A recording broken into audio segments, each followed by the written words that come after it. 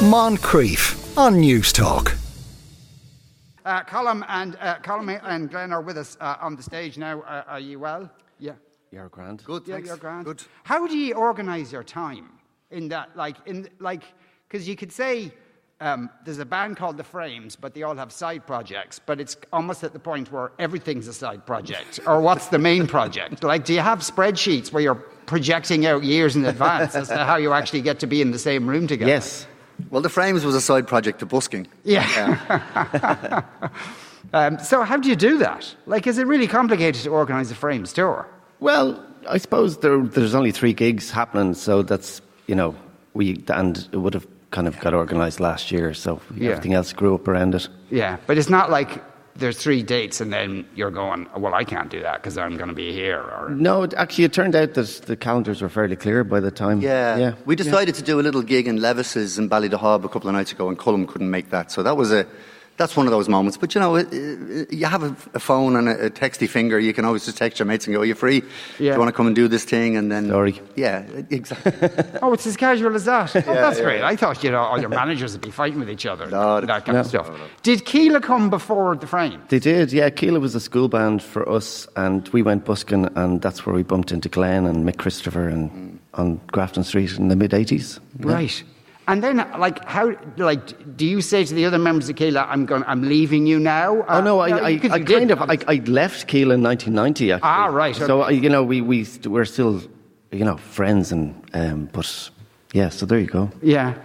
When you say you're still friends, the way people say, we're good friends now. No, we have a mostly harmonious relationship still. Yeah. There might be a kernel of resentment dating back to 1990, all right. Okay.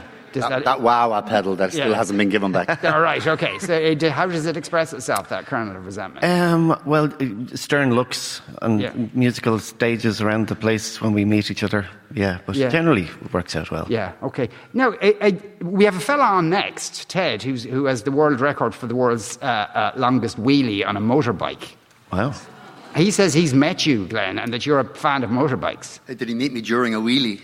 I don't know. He didn't specify the circumstances. Yeah, I'm a fan of motorbikes. I don't know if I've met Ted. Maybe I have. I'll find out. Well, he claims he's met you. Yeah. Sure, that's I'm sure it was kind of harmless. Yeah. But do you still repair bicycles though, or do you still have a yearning to repair bicycles? I do. I got really into. I was living in France for a little bit, and I began to go to flea markets, and I was buying those little mobilettes, like the original mopeds, which is literally a bicycle with an engine that kind of starts up as you cycle, and I became kind of obsessed with them. And then me and a couple of my young neighbours, who are 2 beautiful traveller lads, got kind of obsessed with them. We started collecting them and fixing them up. So that's been kind of my release valve for the last couple of years. Yeah, but you've been doing that since. That's why the band is called The Frames, is it not? It's true. Yeah, our house was known as the house with all the frames out the back, so because it's known as the Frames house. So that kind of became a natural name for the band, yeah. And you have thousands of bicycles stashed on. I did then, and my mother occasionally would just throw them all out the back, throw them out in the lane and get rid of most of them. So what used to happen in Ballymun was bikes would get robbed in town, and then they end up coming back to our house, and we'd have to change out saddles and handlebars and paint them. And now, it was all very innocent at the time, but... yeah, that's what would happen, yeah. So if anyone's missing a bike since about 1979, that was probably us. Yeah. Bike was stolen and end up in your house. I know, it's not funny. Yeah. It would end up in your house in kind of what kind of circumstances? Change this for me. Yeah. Make this unrecognisable. Okay. Yeah. And people would go to that. I didn't think people would be that bothered. Well, they were the bikes that were robbed in Ballymun. Yeah. Okay, you didn't want to go. If you got caught on one of them, you were in trouble. You were in big trouble. Yeah. No, absolutely. And so, how would you would you be spray painting them? They weren't all robbed. In fairness, a lot of the bikes were people. People just had bikes lying around their house. I'm painting a grimmer picture than is true. Well, a slightly more exciting picture. Yeah, exactly. Yeah. We're on the radio. I'm going for it. Yeah. But no, there was just a lot of bikes back in because nobody, back then no one had a car, so bikes were the biggest mode of transport. And me and my brother, my brother was into it, and then I really took it over, and just I've always been fascinated by taking things apart. Recently, I've been fixing up my old cassette 8-track recorder and my old reel-to-reel. Just look at a bit of machinery and go, right, pull it apart and let's see if anything looks off. And that's kind of where you start. Yeah. Yeah. Is it like that for music a bit as well? You kind of pick things Very much apart and so, put them yeah. back together? Yeah, it is, yeah. It's kind of it is. It's all about cooking and music, I think, are the closest things together. Music and Lego, Yeah. Tonka toys and Lego and music, they're all very similar. But then again, they're kind of scientific, and there's one way of fixing something, whereas in a piece of music there isn't really. That's true. That's very true. That's the major difference. Is that when you look at an engine and it's bust, you know that there's a way to fix it. Whereas if you look at a piece of music and it's just not working, you can fix it, and there are many ways to think outside the box. But you're right. There wasn't an engineer that came before you that lived and died and knew the answer. Yeah. With art, you really are just stretching out into your own expression. But that's the beauty of it, really. You can't get it wrong, Yeah. but you can't get it entirely right either. Exactly. Yeah. How many instruments do you have, Colm? Do you own? Oh God, loads of them. Yeah, I don't know, 100. Really? Yeah, probably. But Well, I'm Colm's thinking. name in the frames was Johnny World Music. That's what we used to call it. I had the habit of just picking up kind of interesting kind of abstract and little things that you could make a noise with, and so they have a room full of them now. Yeah. And how often do you use them, or do you use them one? Well, you see, I do a lot of kind of stuff like soundtracks, which can be really useful. So the thing that I bought 30 years ago actually often saves the day when it comes to doing a score for something, that it's exactly the sound that has a particular timbre or character that kind of can tell a character story, or so it's a paint box. Would they necessarily be instruments per se, or just something that makes a noise? Yeah. Well, kind of, the shakers or unusual marimbas or, xylophones or, bits and pieces. A hose that you swing over your head and makes a kind of a sound. That could be all sorts. You could use that in an engine as well. Well, this is a bit of waving pipe. Yeah, it's all there. That's very handy. How many guitars, Glen? About 40, actually. Yeah, and I'm trying to get rid of a few because they do build up over the years. And like Colm said, each instrument that comes into your life, it sounds like you're just collecting them for fun, but actually each instrument that comes into your life does a thing. And maybe that only ever does that one song that you came up with. It's in a particular tuning. Sometimes the guitars they're useless in any other tuning except this weird open tuning that you figured out. And that does it. I bought a harmonium, a church harmonium on Dundee last week.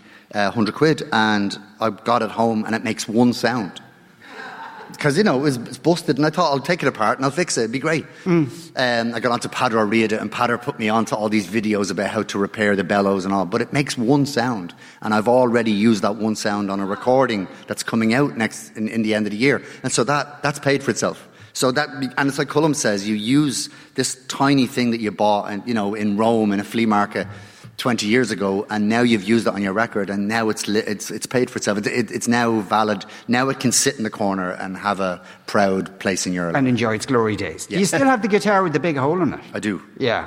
And is that now kind of, because is it your oldest guitar? It's the guitar I bought when the Frames got signed to Island Records. I remember seeing Paul Brady in concert, and I just, his sound, and I just was like, I want that guitar. And just then we had gotten signed, and I just done the commitments. So I had 2 checks, and I bought a Vespa, and I bought a guitar. And I went into the shop and I said, I want the Paul Brady guitar. And they were like, oh, that's this one. And so I got it, and I got a Vespa. Yeah. But over time, that's a few years ago, obviously, do guitars get a bit then fragile over time? And it has come apart. That guitar. I mean, because I'm a busker, I tend to play into the body so that I end up with holes in my guitars.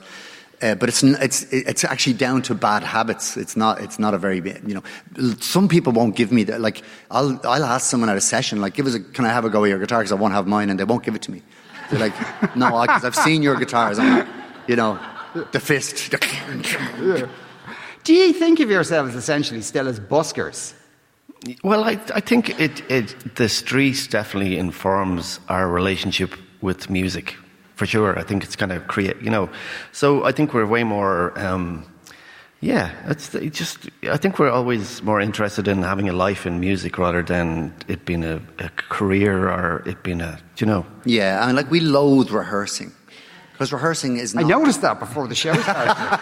Well, rehearsing is not performing, and if you're and busking, I think natural buskers are performers, and so when we go on stage tonight in the Marquee, like there'll be no difference between how we handled that gig and how we would play on Grafton Street. It's exactly the same energy. It's exactly the same mindset. You know, except the people are actually stopped and they're in front of you, and there's no coins in the box. The coins in the box have been sorted out before the gig. But it's exactly the same mindset. Yeah. One of our listeners wants to know where you keep your Oscar. Well, my mother had it, God bless her. She had it for years in a Tesco bag that she brought all over Ireland. Her claim to fame is a photograph of her and Martin McGuinness holding my Oscar, which is now above the mantel. Unfortunately, my mother passed on, and then my brother kind of took it down to his house for a while, and it was on his mantelpiece for a while, and I kind of gently went in one day and took it back. So it's now on my piano. Is there a few lumps and bumps out of it at this stage? There's a few marks, which my mother wanted a glass case for it. She was always polishing it, polishing my Oscar, I know. Yeah. Insert joke. But she loved it. She was so proud. And actually, I thought about putting it down in the grave with her. And then everyone was like, no, don't, because you'll regret it. And I was like, I won't regret it. But anyway, I still have it. Yeah. Okay. Well, I suppose then it kind of reminds you of your mother as well as... Exactly. What you got it for. Exactly. She was just so proud. And, everything, all complications aside, to make your mother proud is the greatest thing on earth. Yeah. No, but it is. I mean, it just is. Yeah. And did your mother often express her pride? All the time. Yeah. You do what you want, son. Like, actually, in a way, I think that's probably why I'm a musician, because she was just like, yeah, very good. Now, she would always correct me when I wasn't. If I sang wrong, she would get straight in there. No, you lost it there. No, you lost it. Keep working on that. So she was very critical, but also incredibly encouraging. And actually, I kind of have her to thank for everything, because I probably wouldn't have followed music, I probably would have gone a different route altogether. Yeah. That's what mammies are for. Colm and Glen, thanks a million for coming in to talk to us. Pleasure. And for playing that song. They're in the Marquee tonight in Cork. Moncrieff, weekdays at 2 p.m. on News Talk.